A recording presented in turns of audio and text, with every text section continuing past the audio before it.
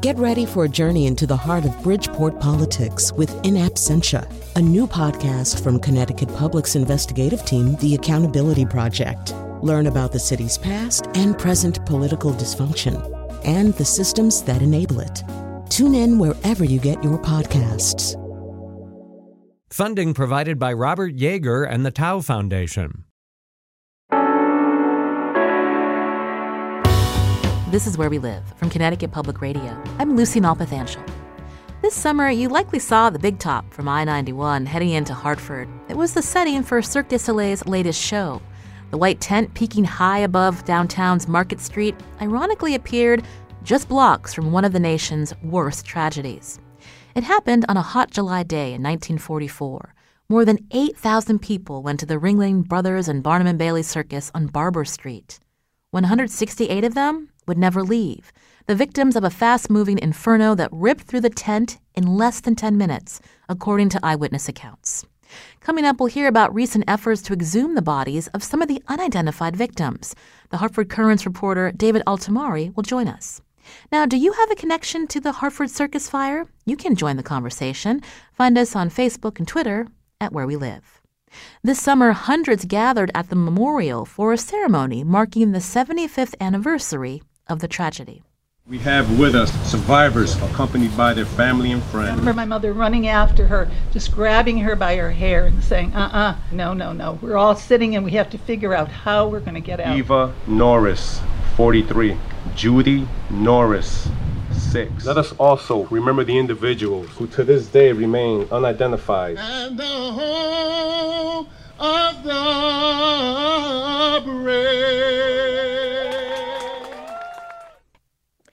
In the last days of 2019, Where We Live is revisiting some of our most memorable interviews this year.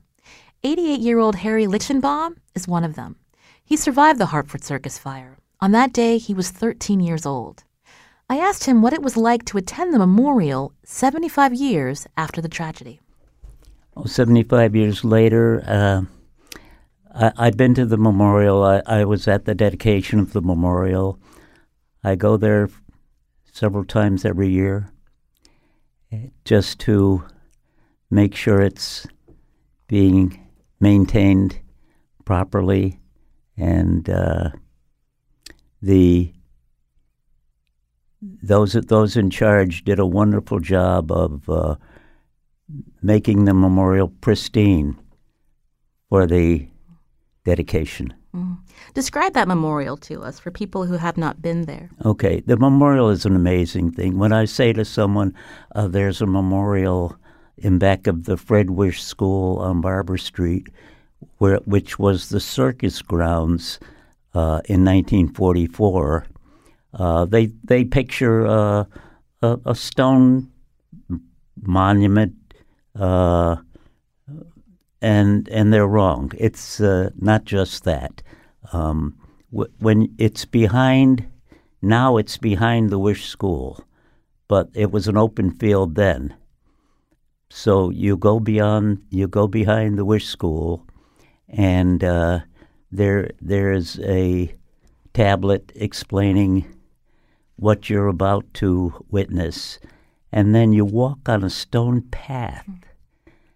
And as you walk on the stone path, there are stanchions depicting what happened every 2 minutes, because the tent went down in 10 minutes. And the reason it went down so quickly is that in those days they used to waterproof tent material with a combination of paraffin wax and gasoline. So in effect, they made the tent into a candle. Take us back to when you were 13, when you heard the circus was coming to town, Harry. Oh, yeah. How did you find out about it? Well, the way I found out about it is my mother worked in a sporting goods store in downtown Hartford, and she let them put a poster in the window of the store, and they gave her 2 passes. And my sister, who was 12 years older than me, decided that she would take me. I had 2 other brothers, but they weren't home. They were in the service at the time. First time at the circus? It was my very first time, and I was very excited.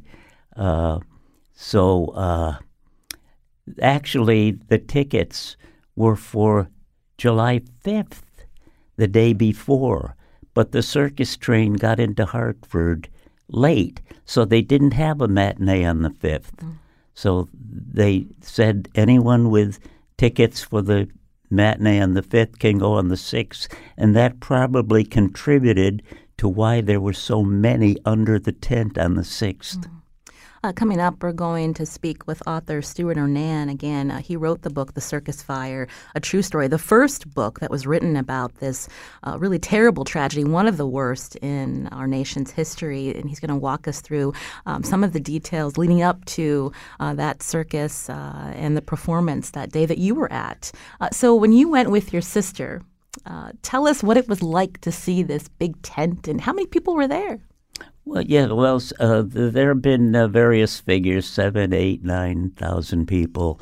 And I'm not sure of the exact count. It's in that area. So we lived on Vine Street at the time. So we walked from the 2-mile walk from Vine Street to the Barber Street Circus grounds. And I saw this tent, and I was so excited. And we got there a little early, and I bought a bag of peanuts. I would have liked the program, but we couldn't afford that. That was a quarter. The peanuts were a nickel. And we went in, and we sat on the left side as you go in.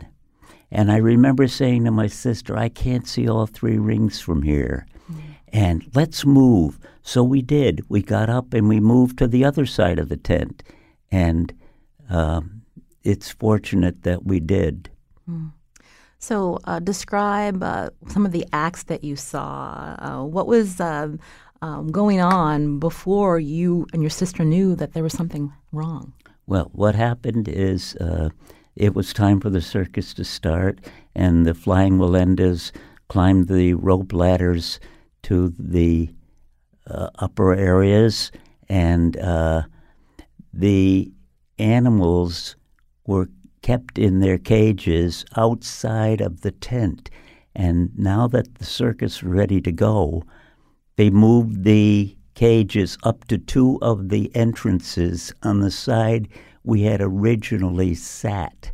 And they put passageways from the cages to the rings, so the animals, they could open the doors and the animals could run through the passageways into the rings and do their act. And so you were watching this. When did you know that there was a fire? Exactly.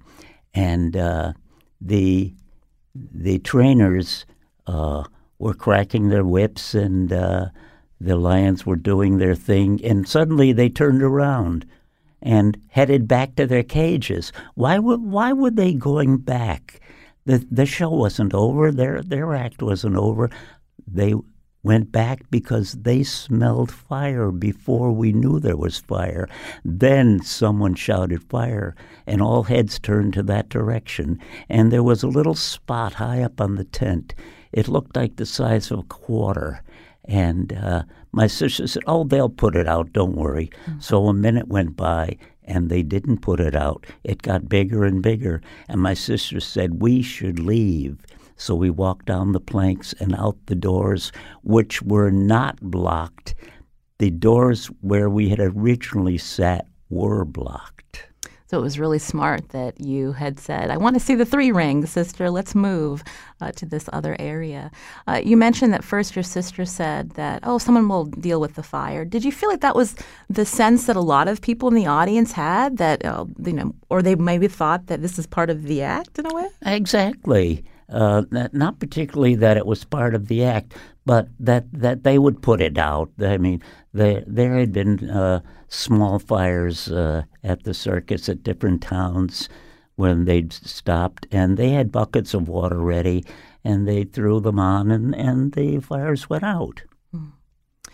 You were able to get out with your sister. What was the scene like outside the tent, Harry? Yes, well, we walked down the planks and out the door. And when we got a safe distance away, we turned around, and I could see people clamoring to get out of the tent because the fire was spreading fast because of the mixture that had been put on it. And I said to my sister, let's go back and try to help them. And we took a couple steps toward this tent, and we couldn't do it. It was like someone had opened an oven door, and the heat from the fire just prevented us from going out. Did you feel when you wanted to go back and you couldn't? So what did you do? Did your sister and you just decide, let's go back home, let's go find our mom? That's about the size of it. So we headed back up Barbara Street, and my sister knocked at a door and said, "Can I use your telephone?" They didn't have cell phones in those days. And they said yes. And my mother had been out to lunch, and she did not know what had been going on. And she called up my mother and said, "Mom, we're all right." My mother said, "Why shouldn't you be all right? What, has something happened?" Yes, something had happened. Mm.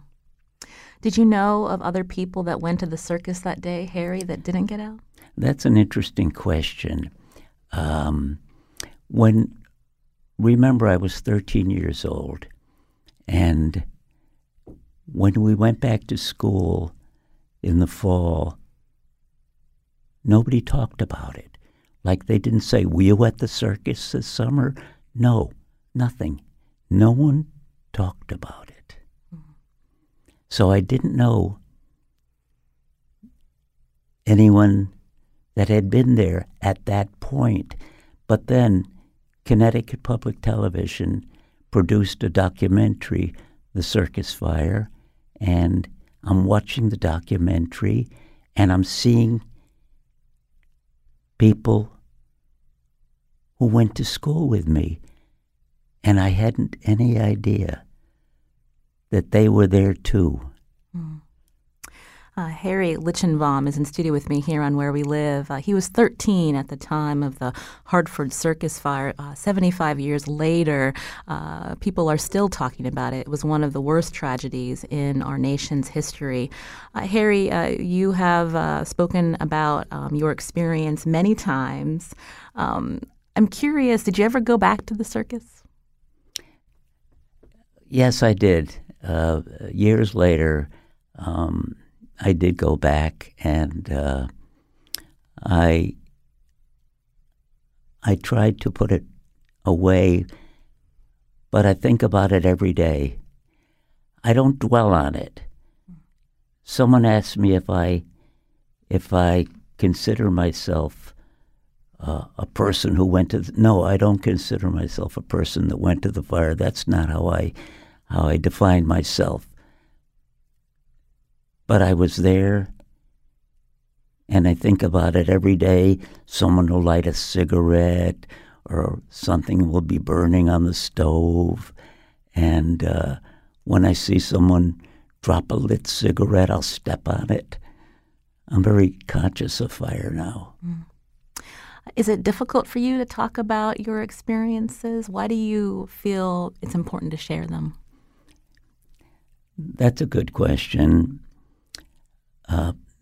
I don't want the events that happened that day to become lost. And if my relating my story keeps the memory alive, that's enough. This is Where We Live from Connecticut Public Radio. I'm Lucy Nalpathanchel. My guest, Harry Lichenbaum. After the break, we're going to continue to talk with Harry and hear from author Stuart Ornan, who wrote The Circus Fire, a true story. 75 years later, do families affected, officials know how that fire started? What is its legacy today? You can join us too. Find us on Facebook and Twitter at Where We Live.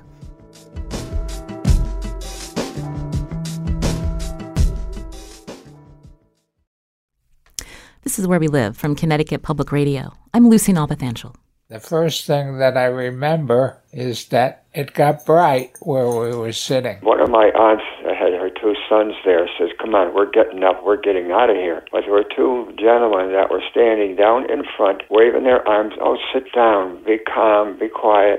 They'll have this out right away. My aunt says, we're not staying here, let's go. The exits were blocked by the tiger cages, and someone with a jackknife cut a hole in the tent, and we all escaped through there. Those were voices of Hartford circus fire survivors, Bernard Krutt, Norman Carter, and Iris Schlenk, in audio recordings produced by the Hartford Courant. Today we're talking about the Hartford Circus Fire, 75 years since that tragedy took 168 lives, many more injured. In studio with me is one of the survivors, Harry Lichenbaum. We heard a little bit of his story. And joining us now by phone is author Stuart Onan, who wrote the book, The Circus Fire, A True Story. You've probably read some other books by Stuart Onan. He's written a lot of them. Stuart, welcome to our show. Thanks, Lucy. What drew you to The Circus Fire as a book? You've written lots of fiction novels, including one about the Red Sox. I'm just curious how you got turned to this project. Well, I was doing research for a book that was set in the year 1944, and so I was reading a lot of Life magazines from that period, and I came across a very famous picture of Emmett Kelly at the Circus Fire that day. He's in his Weary Willie clown outfit, and he's carrying a bucket of water, and behind him you can see the smoke coming up from the bleachers. And I thought, wow, what a strange image. I was out in Oklahoma at the time, but then we moved to Hartford. I got a job at Trinity. And I said, oh, this is where that fire took place. I should find out more about it. And so I went to where else? The library. And I asked my reference librarian there, do you have a book about the Hartford Circus Fire? Because I'd love to read something. And she was like, no. And I said, well, let's interloan one from, somewhere around Connecticut. And she said, no, there actually isn't one. And I thought, wow, that's really strange. That shouldn't be. It seems such like a strange and fantastic event, unique. And so I started asking people around town of that age, do you know anything about the Hartford Circus Fire? And everybody had a story. People would tell me how they didn't go to the circus that day. It was too hot, so their aunt took them to the movies or took them swimming or took them to the pond. So even people that weren't there felt a connection somehow to it. And it seemed to me a really big story. Everyone knew where they were. It was like when JFK was shot or at 9/11. It is surprising thinking about how horrific that day was, and what you just said about everyone knowing had some personal connection. So, Stuart, take us through, when I was reading your book, it's interesting, you open up the book talking about another circus fire, this one in 1942 in Cleveland. Tell us why you included that. Well, I mean, one of the major questions about the circus fire is, why was it so terrible? Why did this happen? And the reason it happened was, as Harry said, the waterproofing. The paraffin and white gasoline mixture that they put on the canvas was absolutely deadly, and they knew it. In 1942, the menagerie tent, which had camels and lions and elephants inside it, burned down in Cleveland, and it went down in about 5 minutes. It was smaller than the Big Top, and it killed scores of large animals. So they knew that top was dangerous. 1942 is also the year of the Coconut Grove fire up in Boston, which killed 492 people because, one, the exits were totally inadequate, and two, the interior decorations actually created a poison smoke once they caught fire. So the fire laws all across the U.S. changed at that point and said if you have any decorations in a restaurant or a nightclub or something like that, they have to be fireproof. And the circus ignored this. Partly because they had what was called a temporary structure, and they kind of slipped by kind of on a technicality, and that's the why. So that's why I started in Cleveland. Harry mentioned that big top was like a candle, the idea of covering it with wax and gasoline. I mean, hearing that detail now, any one of us could think, who would think that was a good idea? And yet I talked with a young soldier from Connecticut the other day who said when they were overseas in the Middle East, they used canvas that was treated exactly that way that they bought locally. Your book is broken up chronologically, again, starting with 1942, going all the way up to 1999. There's a section labeled July 5th, 1944, which we heard Harry say he and his sister had tickets for that actual act.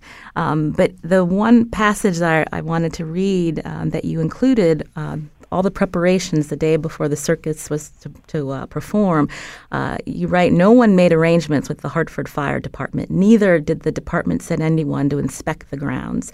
Executive officers of the department would later say they could not recall nor produce any records to indicate ever providing protective measures in any circus showing in Hartford over the past 30 years. Was this common not just in Hartford, but in other cities? When the circus came to town, they got away with these technicalities, not making sure that people would be able to exit, or that there wouldn't be a horrible fire like this?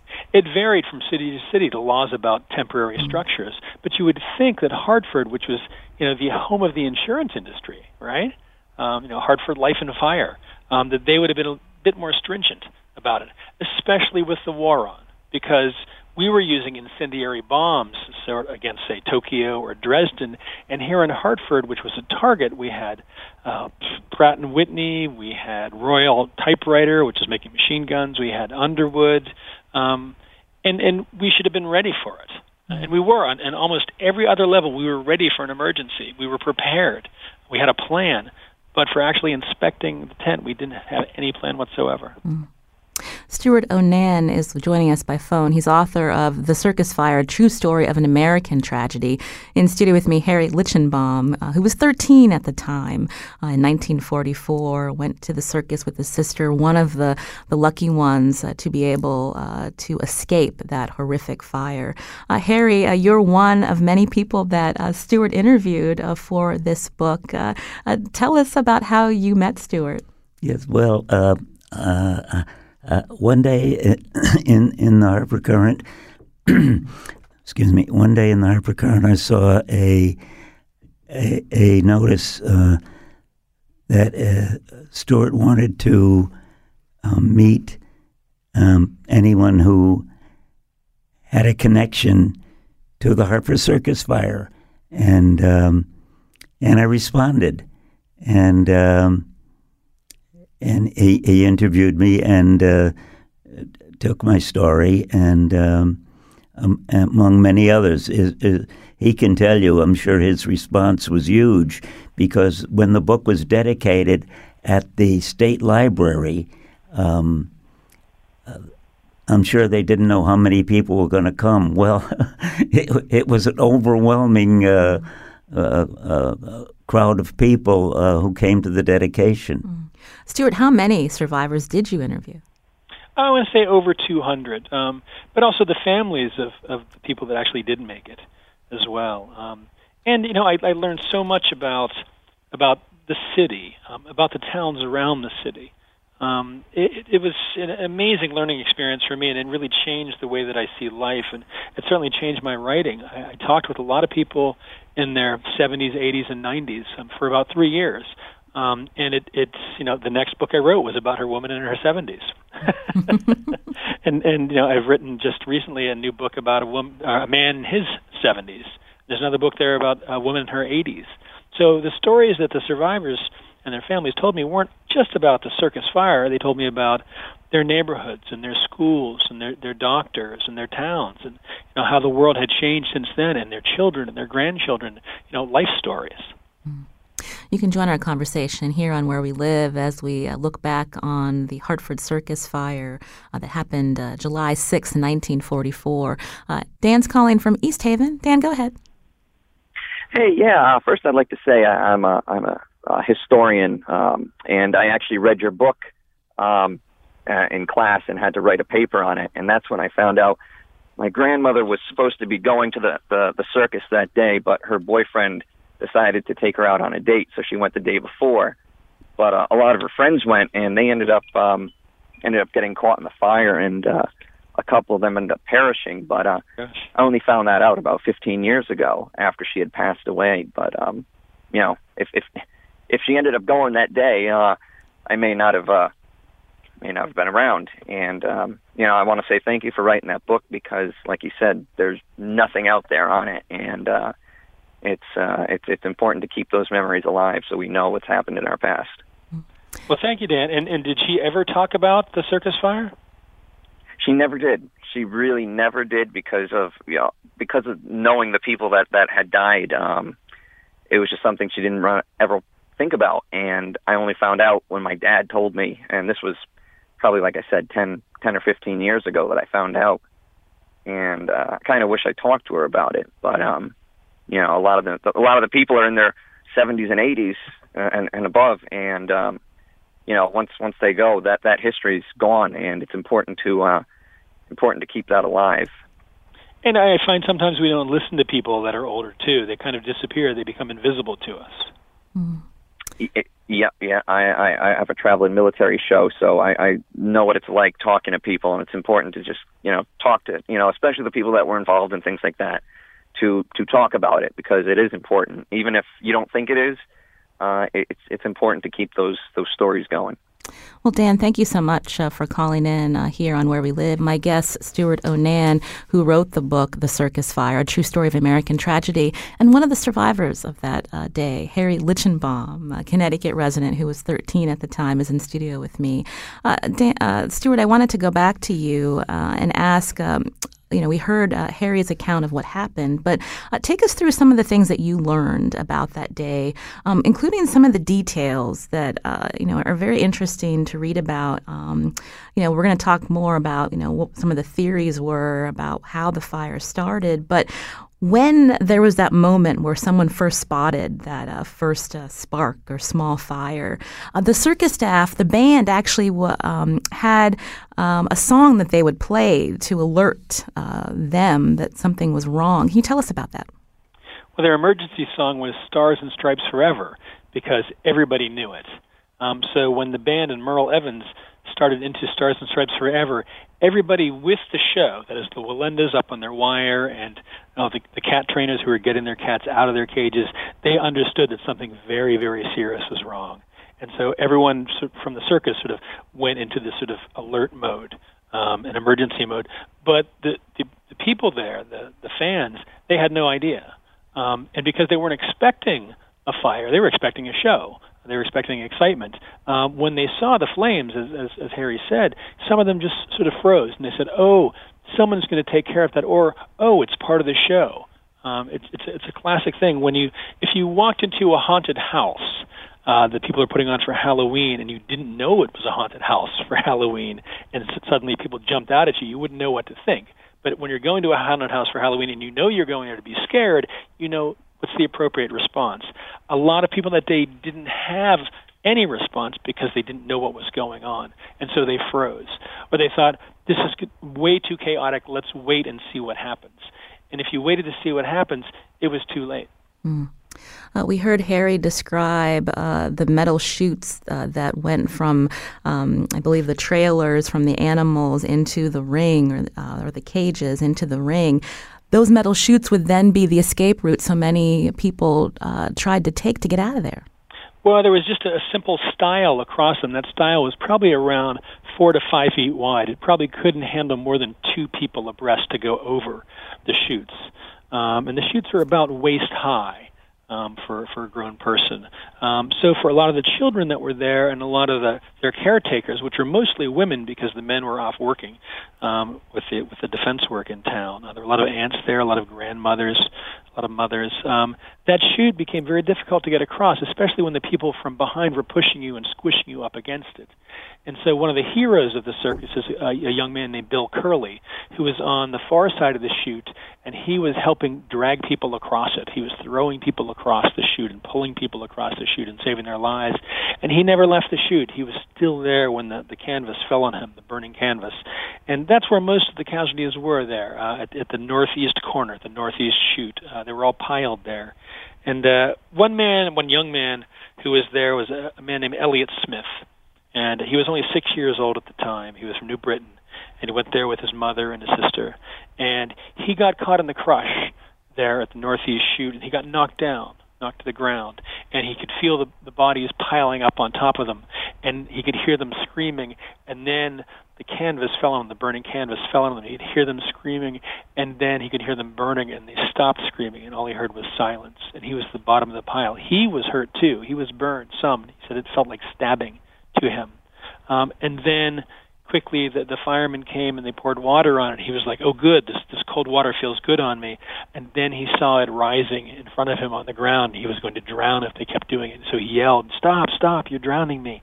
And they had to pull the bodies apart to pull him up and out of there. And I met with him, I think in 1998 out of New Britain.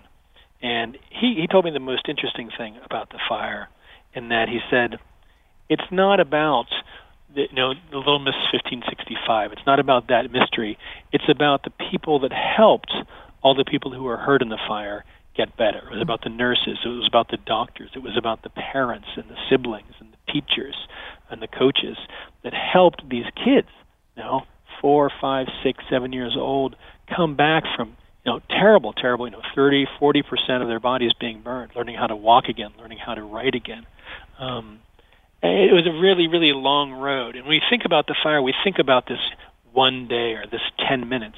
But for a lot of people, it's a whole life story. You mentioned Little Miss 1565. This was one of the unidentified victims who later on would be identified as Eleanor Cook? Yes, she was. In 1991, she was identified as Eleanor Cook. I don't believe that she is Eleanor Cook. Michael Skidgel, another author who's written the most recent book about the fire, also has great doubts about it. But for a long time, Little Miss 1565 stood in for the fire. She stood in for everybody else who was there that day. All the attention went to her because she was an emblem of this innocence, and this innocence lost in this terrible, terrible fashion. And that terrible feeling that you would have as either a parent or a child of being lost, of being forgotten forever. Truly, truly horrifying. So it made sense that she stood in for the fire, but I think some of the survivors felt a little bit resentful of that because their stories were never told. Where she had this, magazine article or newspaper article about her every year when they went back to commemorate her death. What do you think about that, Harry Lichenbaum? What do I think about it? When I'm introduced, sometimes someone will say, who knows me, he was at the circus fire. And the response from the other person, it's strange. Stuart mentioned this too. They want to say, well, I wasn't there because they really don't want to hear my story. They want to tell me why they weren't there. Mm-hmm. When we look back now, what can you tell us, Stuart, of after that terrible tragedy, after there were, again, 168 victims, hundreds more injured, who was responsible? Who did the authorities think was responsible? Well, they could never quite pin it on anyone. They couldn't even really sort of nail down the origin of it. The state fire marshal, Mr. Hickey, was actually there that day with his nieces and nephews, and he was in charge of the investigation. And in the end, he found that the fire started on the ground in the southwest end of the main tent in back of the bleachers there. The new investigation in 1991, led by Rick Davey and Tom Goodrow, found that it started within the men's room, which is near the entrance. It's close to that, but a little further back there.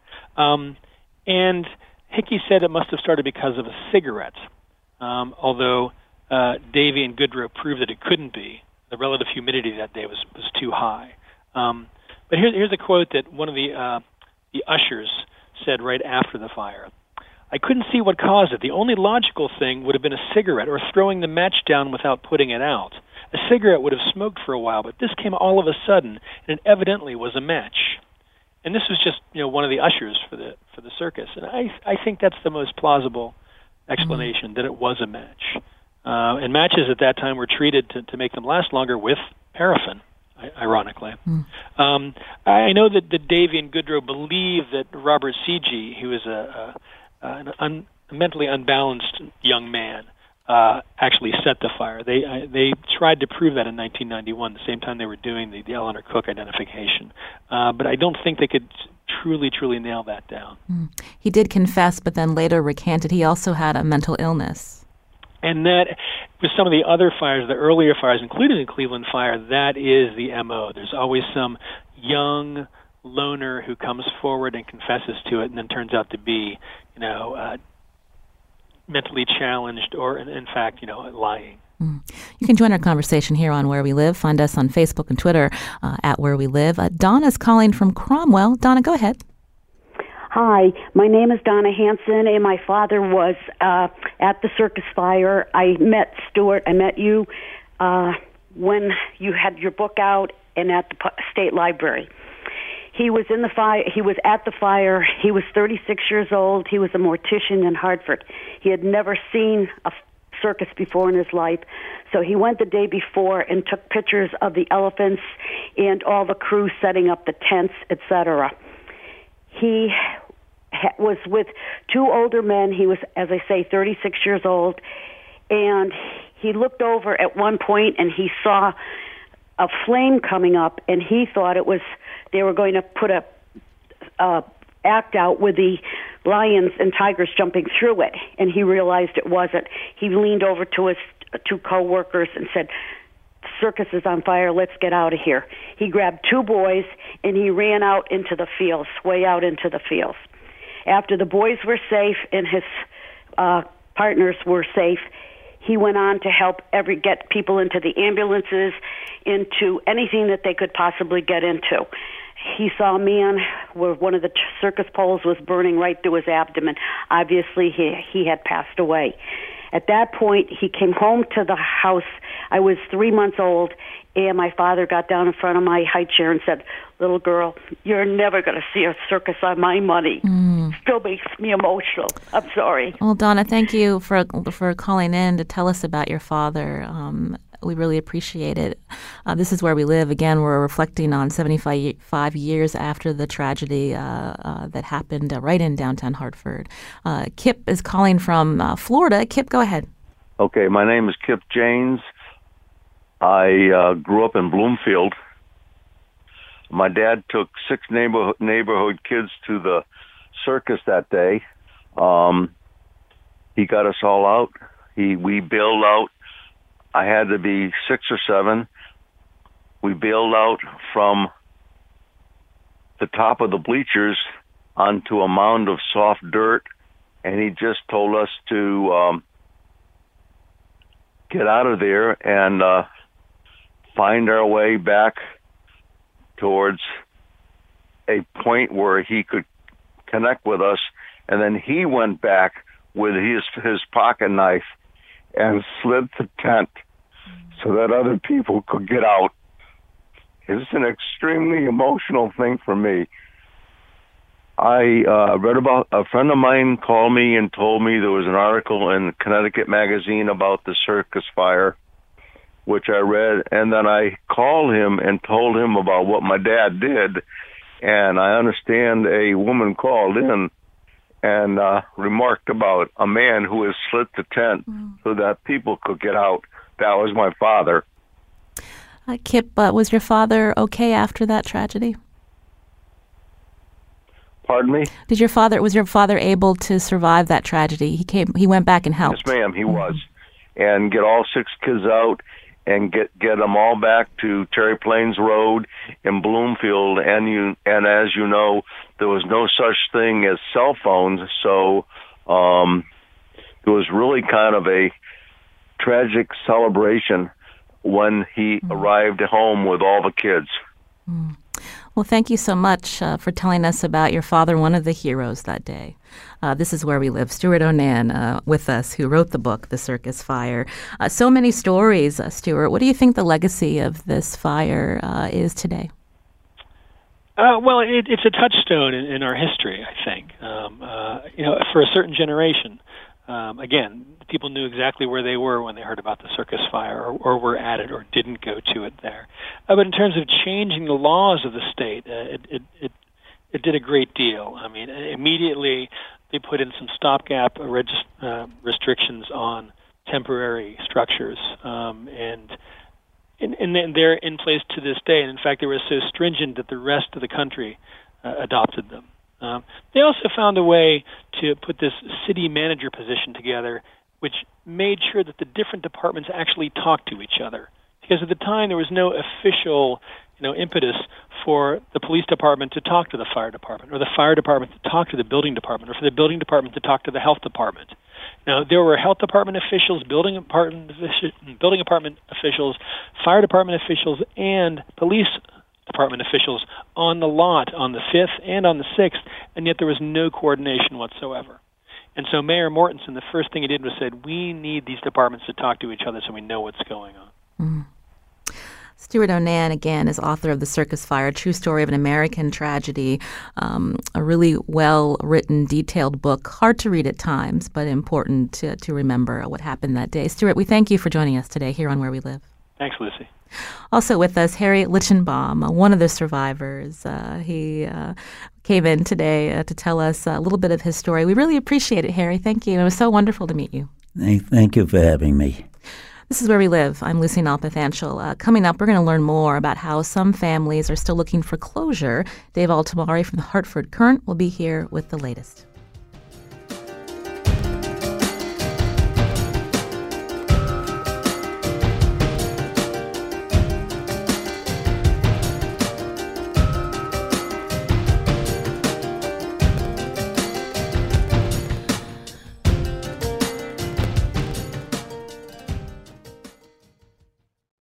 This is Where We Live from Connecticut Public Radio. I'm Lucy Nalpathanchel. We learned there were 168 people who died during the Hartford Circus Fire in 1944, but not all of the deceased were identified. 6 victims were placed in unmarked graves at Norwood Cemetery in Hartford. One of the graves had been exhumed in the 1990s, and the remains were identified and sent back to the family of Eleanor Cook. This fall, 2 more graves were exhumed.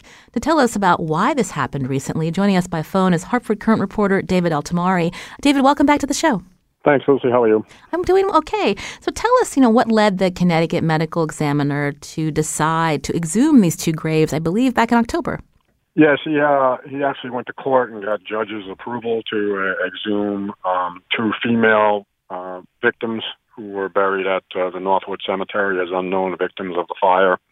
There is besides the unknown victims that were buried, there were also several people who are still officially listed as missing from the circus fire. And one of them is a woman from Vermont by the name of Grace Fifield. And her granddaughter, who lives down in the Charlotte area, contacted Dr. Gill, the medical examiner, and asked about trying to see if it's possible that one of those women buried as unknown victims could actually be her grandmother. Mm. And so now in 2019, there's more DNA technology that has been advanced. And so how in the world did the medical examiner's office think about not only exhuming, but trying to figure out if these remains are indeed this woman's grandmother? Well, the first step was to actually exhume the bodies, which they did in early November. They weren't sure what they were going to find. I mean, these people had been buried 75 years ago. They were pleasantly surprised that they were buried in cement vaults, which they hoped would preserve their bones from flooding and deterioration. They removed the femurs, some teeth, some other bones from both graves. And the hope is still to extract DNA from them and first do a one-on-one test against Grace Fifield's granddaughter to see if there's a match. And if there's not, to then hopefully do genetic DNA testing, the new tool in DNA testing around the country. Can you tell us more? You were there when these remains were exhumed or disinterred. Can you tell us more about the team working on this case, so to speak, the anthropologists involved, the 2 specific graves, what they do know about the remains now that they've been able to take a look at them? Yes, there were two graves that they exhumed, number 4512 and number 2019. They were buried as numbers since I didn't know who they were.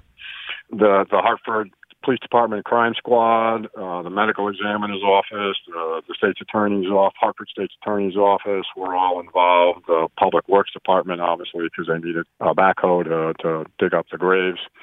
Were all involved in the exhumation of the bodies. They actually didn't realize they actually dug the wrong way, I guess is the best way to put it. When they were trying to dig up the first body, they didn't realize that the bodies had been placed in the graves feet first, not head first.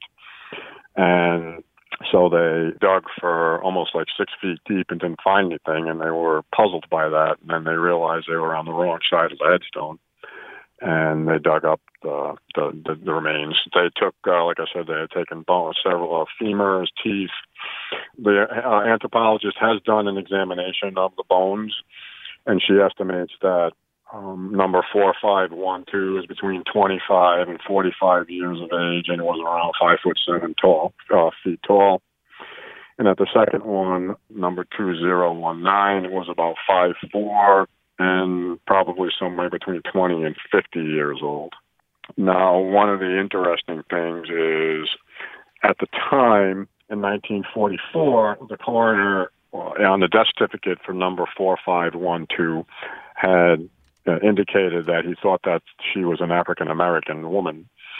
And Dr. Gill, that was one of the things he was hoping to at least be able to confirm one way or another when they exhumed the bones. And the anthropologist indeed said that the coroner was correct, that number 4512 is likely an African-American woman, which means she could not be Grace Fifield's. Have you been in contact with Grace Fifield's family since this latest update? And, what is their response, David? The last time I talked to her name is Sandra, was maybe a month or so ago. They're still trying to extract DNA. The anthropologist said that she was a little disappointed in the condition of the bones after they got them back to the medical examiner's office and laid them out, that they were in a little worse shape than she anticipated or was hoping.